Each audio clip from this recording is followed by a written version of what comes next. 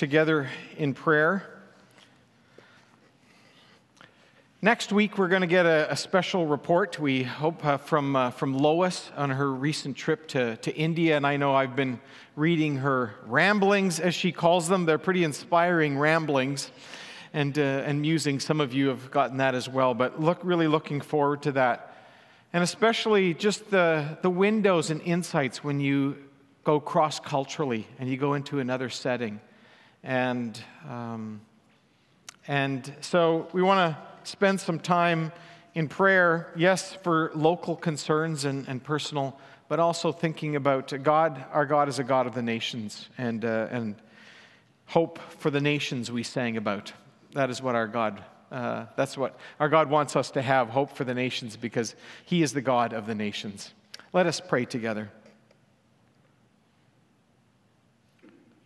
O God of the nations,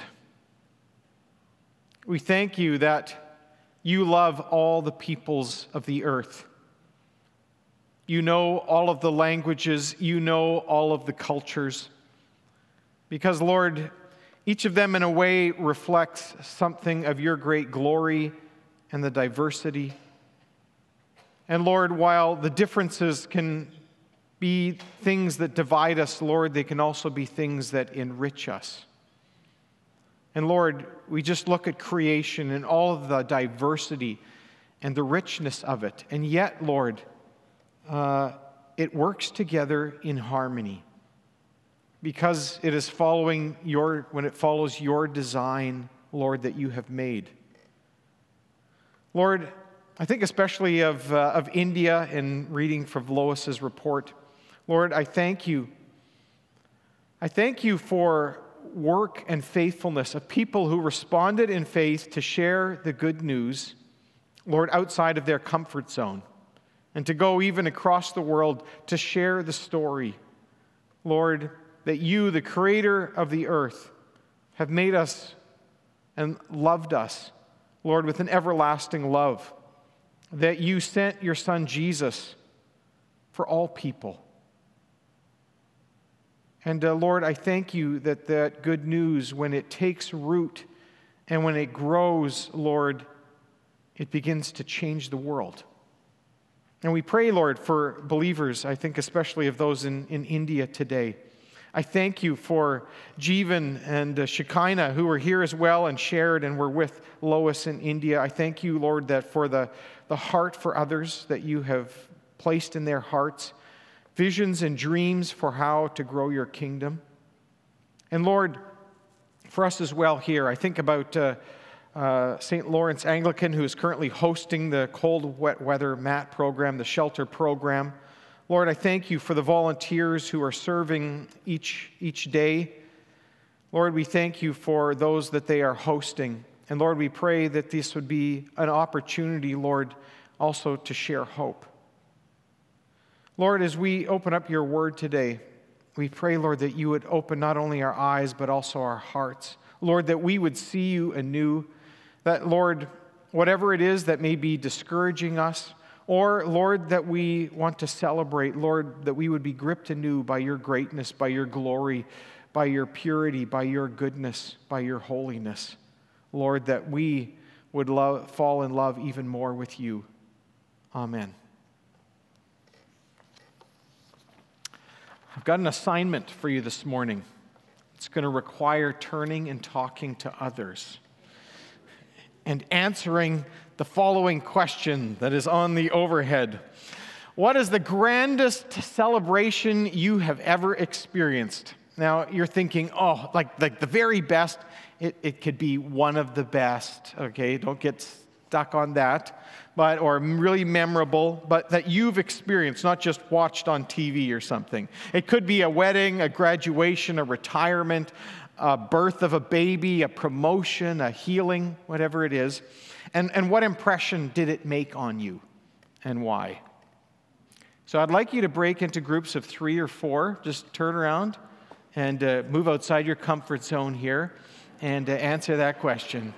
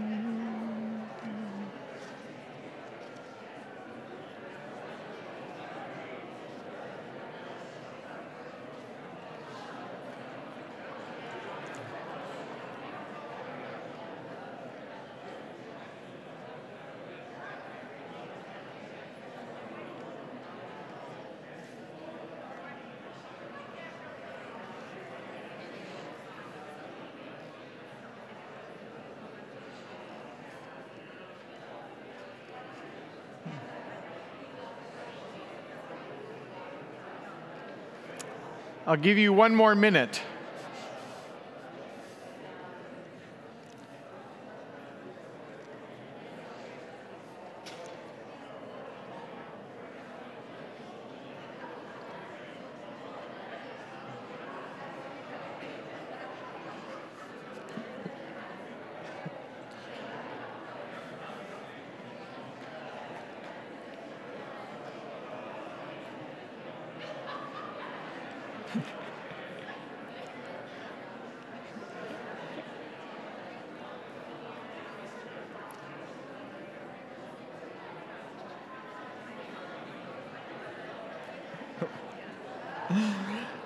Okay, if you could wrap that up, that would be great. I know, boy, you guys really did, you took that up. Well, I heard laughter happening there, a lot of interaction, and now it's really hard to rein this back in. Let's just put the pause button and you can pick up on this after the service and finish that off. Some of you are really rebelling. Okay.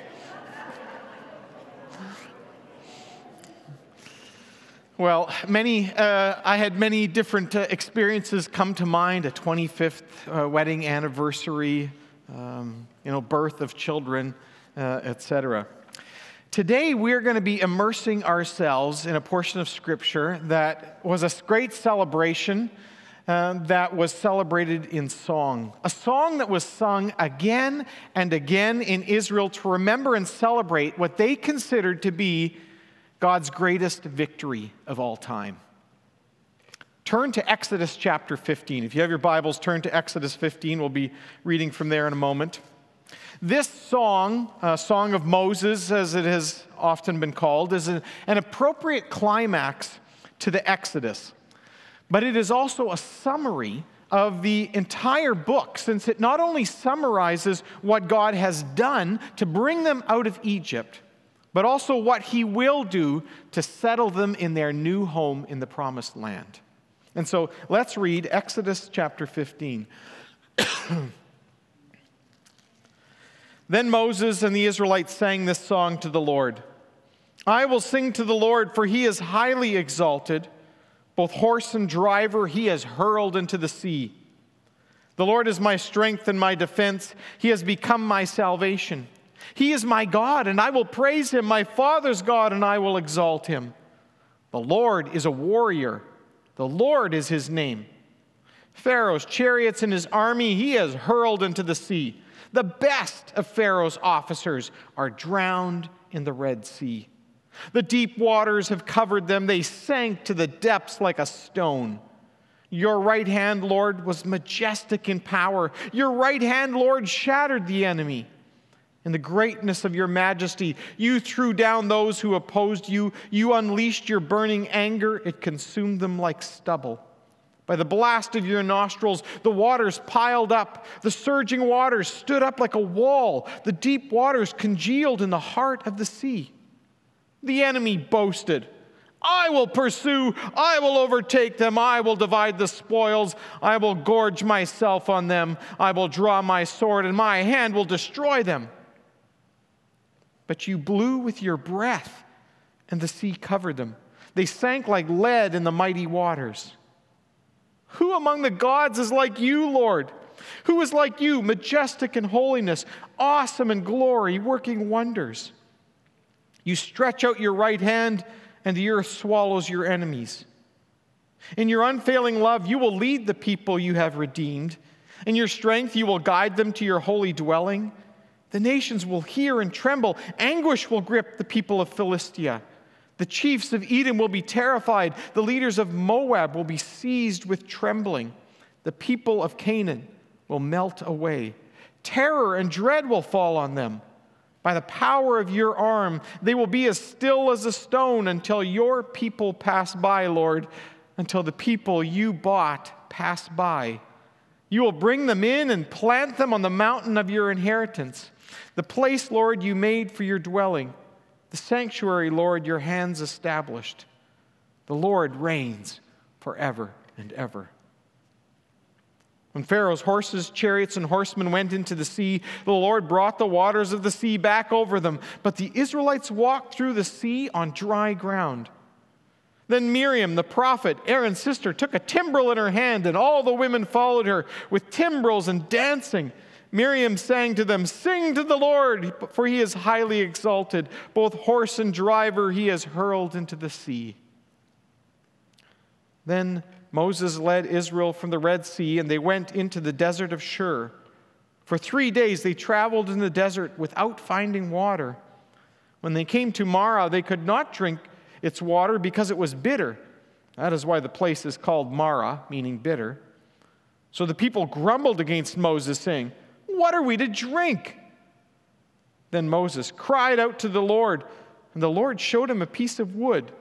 He threw it into the water, and the water became fit to drink.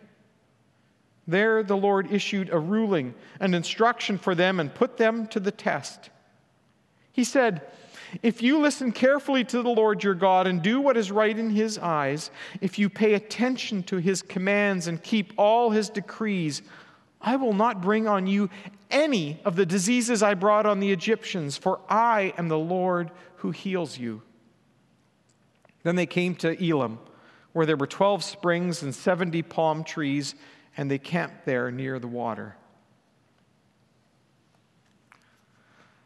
I wonder, what word or words would you use to describe the tone or mood of this song? I thought of joyful or celebratory. And then I came across one writer who described it as ecstatic excitement, overwhelming happiness and joy. I like that. This is both a song sung to the Lord and about the Lord. He's both the subject and the object. It's a celebration of who he is and why he is so worthy of praise. I don't know if you remember, but back in chapter 3, early on in this, Moses and Israel were basically told, when they were told, well, who is this God who's going to deliver us? Basically, he said, "Watch me, and I'll show you who I am." And what they have seen up to this point is nothing short of breathtaking, far beyond anything they could have imagined. They experienced firsthand the Lord delivering them from a hopeless situation. They saw for themselves how he won a great victory by defeating Pharaoh and his cutting-edge military technology. Notice the theme of the opening and closing refrain. It's the same, verse 1 and verse 21. "Sing to the Lord, for he is highly exalted. Both the horse and rider, that is the best of Pharaoh's military, he has hurled into the sea." Part 1 of this psalm, verses 1 to 12, looks back at what he has done. Part 2, verses 13 to 18, shift from past tense, always has, to future, will, what God will do next. The first part praises God as the victorious champion over Pharaoh, while the second honors him as their leader, their guide, and their king. Let's take a closer look at the first part, which celebrates God's victory from a variety of perspectives. Following the opening chorus of verse 1, verses 2 to 3 are a confession of faith. They confess their faith and trust in the Lord. Notice the language. The Lord is my strength, my defense, my salvation. He is my God and my Father's God. This is personal and relational, which is how our praise and our worship should be. I was thinking this week of black spirituals, which often ask in the midst of a song for, is there a witness to this truth that they're singing about? And sometimes people from the congregation, they will start to sing, "I'm a witness." That means, I've experienced that. You just can ask me, I'll tell you. That's true from personal experience. And that's what the Israelites are here doing. In verses 4 to 8, they tell about the mighty acts of the Lord. They kind of retell the story in poetic fashion. But notice the Lord is referred to, he's addressed here not as Father, as our rock, different ways, but as a warrior. I don't know have you ever prayed to God, "Oh, divine warrior"? Not too often, but maybe we should. Many people, though, find this reference to the Lord as warrior to be deeply disturbing. It confirms their image of the God of the Old Testament as a God of war, a God of wrath and violence. A sharp contrast to the loving Father of our Lord Jesus Christ that we find in the New Testament. And for some believers, past and present, the image of God as a warrior has been used to endorse their own crusades against whatever enemies are perceived to deserve annihilation. And both of these responses, revulsed at it, and using this to champion violence, both of these responses are based on superficial and inadequate readings of the biblical text. We do well to ask, why is the Lord described here as a warrior? Because he and he alone defeats Pharaoh and his mighty war machine. But notice also how the Lord defeats them. He uses the forces of nature. You see, as the creator and sustainer of the world, all creation is subject to him. And against such a powerful champion who can control all of creation, the enemy has no chance, and the oppressed never need to worry. And thus there is the call back in chapter 14, verses 13 and 14, where God says, "Stand firm, the Lord will fight for you. You need only to be still." This was God's doing. And notice also that although the song is based on a historical defeat of a particular Pharaoh, most of the specifics are absent. And I think that's deliberate, because this song is ultimately a hymn of praise for God's victory over evil. Evil with a capital E, we might say. As commentator Waldemar Jansen points out, God's unyielding fury unleashed against Pharaoh finds its most proper New Testament comparison in Jesus' unyielding opposition to Satan's demonic realm and victory over it. See, Israel's experience of God's victory over the enemy at the Red Sea, it was life-changing. And it rightly became the basis of their ongoing praise and hope. The victory won by Jesus over Satan is even greater. While it appeared that Jesus had been defeated when he was crucified and killed on the cross, it became the place where God displayed his ultimate power. The power of a human empire, an army like Pharaoh's, always measures power by the capacity to kill. Notice verse 9 gives us a close-up of the enemy's mindset and boasting. "I will pursue," the enemy is saying. Just lost the page here for a moment. "I will pursue, I will overtake them, I will divide the spoils, I will gorge myself, I will draw my sword." They are toast, right? And I grant that it is a typical feature of God's warfare to overcome enemies psychologically by throwing them into a supernatural dread. And we get a window into that in verses 14 to 15 of this song. "The nations will hear what has happened. They will fear and tremble." But God's ultimate weapon is ultimately displayed in how he defeated sin and evil on the cross. Satan thought the power to take life, that's the ultimate weapon, the ultimate power.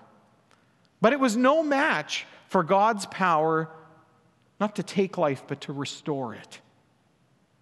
It is the resurrection of Jesus that is the ultimate victory over sin and evil.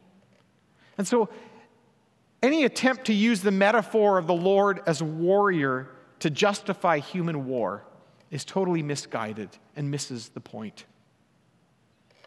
Rightly does this song conclude by asking, Who among the gods is like you, Lord? Who is like you, majestic in holiness, awesome in glory, working wonders? And the answer is no one. No one can come even close. But God isn't finished yet. This is only half the song. The best, it's yet to come. Which is why verses 13 to 18 switch from past tense to future tense. They are anticipating what God will do next. He will say he has saved them, but he will also settle them. It uses the hand of God so often. Basically, it's saying he is a very hands-on God and King who will personally lead and guide his people to their new home with him. We saw that. He's camping out with them, pillar of cloud by day, a pillar of fire by night. He's a God who is with his people. And in chapter 19, verse 4, he will reflect back and they will be at Mount Sinai with the people, and God will say, You yourselves have seen what I did to Egypt and how I carried you on eagle's wings and brought you to myself. That was God's goal, relational. Israel was saved, and we are saved for a relationship with God. I like the way Tim Chester puts it in his book. We are saved so that we might enjoy the presence of God and dwell with him. Not only are we saved from the sin of Genesis 3, we are saved to walk with God in the cool of the evening as Adam and Eve did in the Garden of Eden in Genesis chapter 2. Restoring that relationship, that's God's goal. And God's people also enjoy his protective presence, which I think is the point of verses 14 to 15, where the nations will tremble before him. And the point is, in Micah chapter 4, he will have a vision of what God's preferred future is. And each person, he says, will have their own vine and fig tree, and they will be able to eat from the fruit of their own labors. And then he says, and no one will make them afraid. You think about how much of Israel's life was lived under fear and terror. This was bullying at a whole different level, unrelenting. And they are singing and celebrating that they will no longer be intimidated and terrorized by their enemies. Borrowing another metaphor, the songwriter declares that God will bring his people in and plant them on his holy mountain. Probably the meaning here is like a vine. Isaiah chapter 5 will talk about God as this gardener, and he prepares the soil and he plants a vineyard, and it goes into detail. And it's a metaphor for his people. He's planted them in the land. And this is the place, at the very place where God has chosen to live and reign on earth. Indeed, the song concludes in a most fitting way in verse 18 with the true, glorious King rightfully taking his place and reigning forever and ever with his people. Ultimately, the Exodus is about God and who he is, the one worthy of all praise and worship, who has made it his personal business to set a chaotic, oppressive, sin-torn world straight and right. Indeed, in the last book of the Bible, Revelation, also chapter 15, God's people once again are standing beside a sea. This time, at the end of time, they are celebrating God's final, his ultimate victory. And they do it with a renewed version of this song. Look at Revelation 15, verses 2 and following. By this point in Revelation, a cosmic battle has played out on earth as Egyptian-like empires have sought to decimate God's people, the church. But God's people, they have this amazing perseverance and persistence because they know how the story will end.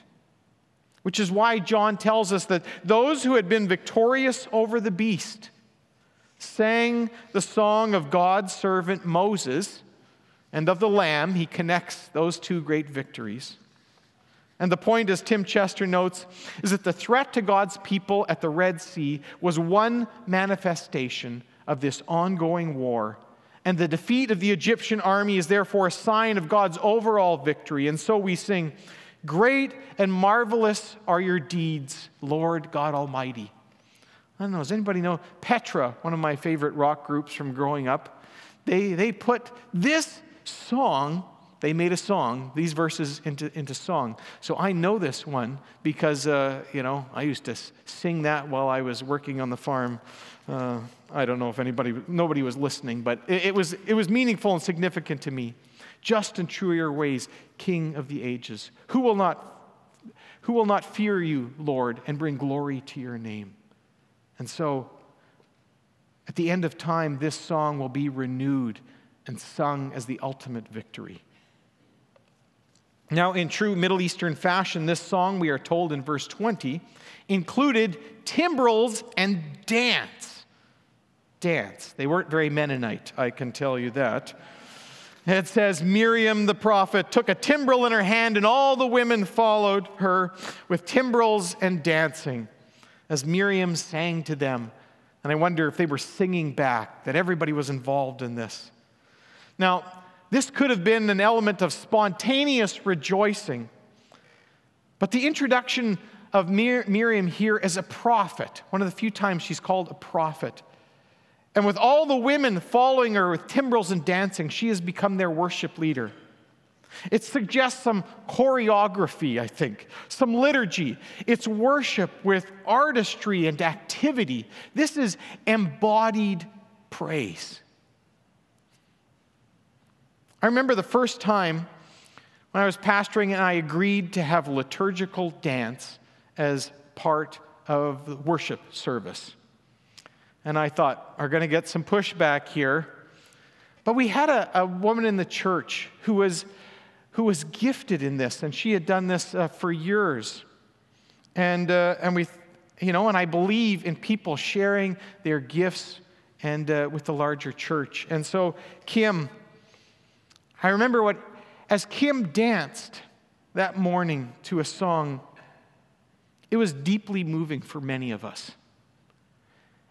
I would call it embodied prayer. And it was moving to me, but it was even more moving for a young fellow by the name of Jamie. Jamie was special needs, Down syndrome. Jamie was about 7 years old. He was regularly in our worship service. But as Kim was up dancing this song, this prayer, suddenly Jamie was up dancing with her in the aisle. And I thought, someone is finally speaking his language. Someone is finally speaking his language. And so that became more of a regular part of our service because I realized the importance of embodied prayer, of embodied worship. You see, artistic praise in our own church, even in our own church art gallery. Yes, I think that's an art gallery that's been developing out in the foyer area. It enriches, it enhances, it emboldens at times, and it deepens our faith. And I think we need it. We need it. After the great victory celebration, Moses and the Israelites move on in verses 22 to 27. And what is most surprising, at least to me, is how quickly Israel moved from joyfully celebrating God's victory to complaining so bitterly. 3 days. The water at Marah was bitter, and so were the people, as they grumbled against Moses, saying, "What are we to drink?" Might have been some more colorful metaphors in there than that, but it's a summary. Their whining seems ridiculous and inexcusable until I think about my own life and how quickly I can go from singing about God's love on Sunday morning to whining and complaining days later, actually sometimes hours later. Whining comes naturally to many of us, especially when things don't seem to be going according to our plan, right? According to plan, we say, but it's really our plan. And that could be in our marriages, it could be in our parenting, could be at work, could be in the church. It's not going according to plan. But Moses does what I think they and we should do. He cried out to the Lord, and the Lord showed him what to do so that the water became drinkable. Was that stick just the right additive? I don't know. Or was it the fact that he simply obeyed? Well, whatever it was, what they learned from the Lord had been doing, all of this had been going on according to plan, according to his plan. Because the difficulty in their journey, we read, was a pop quiz, a test. It was a lesson. Is this a lesson in provision that God can provide, or is it a lesson in healing? I think it's both. I think ultimately it's a lesson in trusting him to provide whatever we really need when we need it. So can God heal a bitter relationship so that it becomes refreshing? Can God heal a bitter attitude toward work or toward someone so that we experience gratitude? Can God heal a bitter past that just seems to wear us out and weigh us down? Can God heal? You fill in the blank.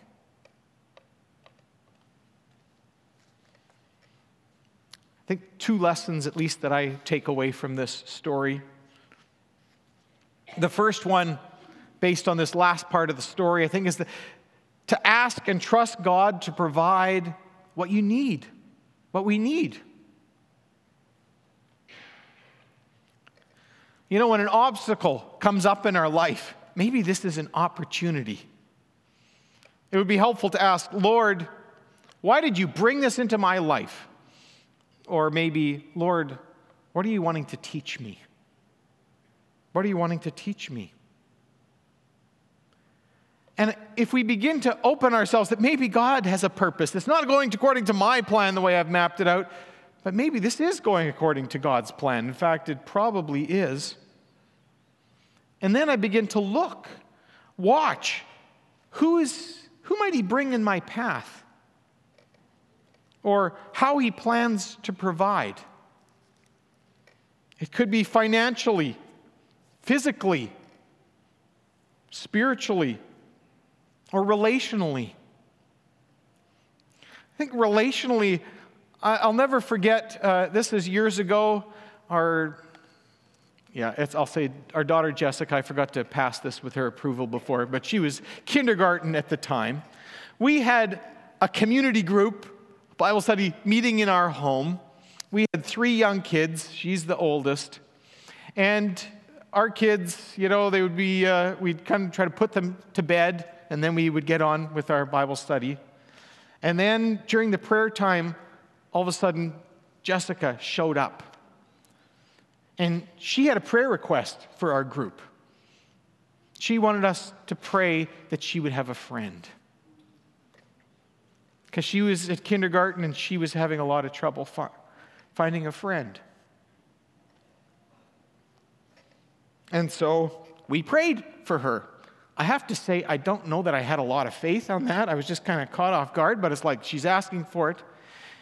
And that week, they were taking the same route, but they bumped into somebody else on the way, Megan. And they became great friends, and we ended up becoming friends with this family, inviting them to church, going camping with them. Ask and trust God to provide what you need, whatever age you are at. And then watch for how he's going to provide, what he's going to do. And secondly, sing. Sing. Sing a lot. It helps express and enrich our faith. We were singing a few old VeggieTales tunes this morning over breakfast. What we sing can have a tremendous influence on how we think or behave. It can change our attitudes, which is why the content also of what we sing is so important. Singing has a way not only of reflecting or changing how we're feeling or thinking, it also helps us to connect with God in prayer, in worship. And just how important songs and singing are for our faith can be seen in the fact that Israel's songbook, did you know that they unearthed Israel's songbook? Ancient Israel's songbook. They found it right in the middle of our Bible. Yeah, the Psalms. I don't know how I missed that growing up for years. We always had we had the Bible and we had a hymn book. And when I was really young, we also had one in German, but I didn't understand that one. But then I realized, you know what? In the Bible, it's right in there. This must be really important. It is, because what we are singing, of all the experiences in life, we learn to pray and to sing these back to God. And the Psalms aren't just squeezed into the Psalms, the book of Psalms, like Exodus 15 is a psalm, right? And we find these occurring when something happens to people, either they're grieving or they're celebrating. So often they borrow the language from the Psalms. Jonah, what does he do when he's in the belly of that big fish? He prays. And what does he pray? He prays words from the Psalms. They shaped and they gave expression. And in the New Testament, in Colossians 3:16, Paul will say, sing psalms, hymns, and spiritual songs with gratitude in your hearts to God. And so, a little homework for you this week is to sing. You can sing, while you're commuting to work. I don't know how the other commuters on the train will think about that, but I'm thinking, in a setting when you are with others this week. It doesn't have to be on the, commuting on the train or the bus. Maybe it's in a small group that you're a part of. Maybe as a family, or maybe you think, no, we're terrible singers. Well, invite somebody else over who's good singers. Whatever it is, sing together in a setting where you are with others this week. And it doesn't have to be a complicated song. I remember visiting an elderly lady from our congregation who passed away now years ago. But she was in a care home.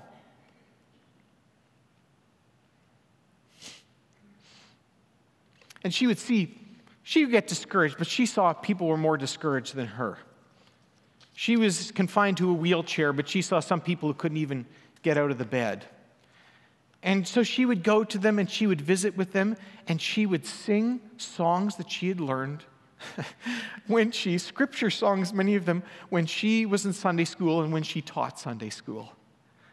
I'll never forget that. I thought, my, oh my, we have a full-time pastor in the care home here. And she was using those songs to bring spiritual encouragement and nurture to others. And so I want you to sing together in a setting this week with others. Let's pray. I want to invite the worship team up as we pray. Oh Lord, I thank you for the gift of song, for gifted songwriters who help us to express and enrich our faith in you and to worship you, to pray to you not only, the celebratory things in life, but also the hard things in life. When we feel forsaken and abandoned, Lord Jesus, you prayed that very psalm from the cross. And you also sang a hymn with your disciples.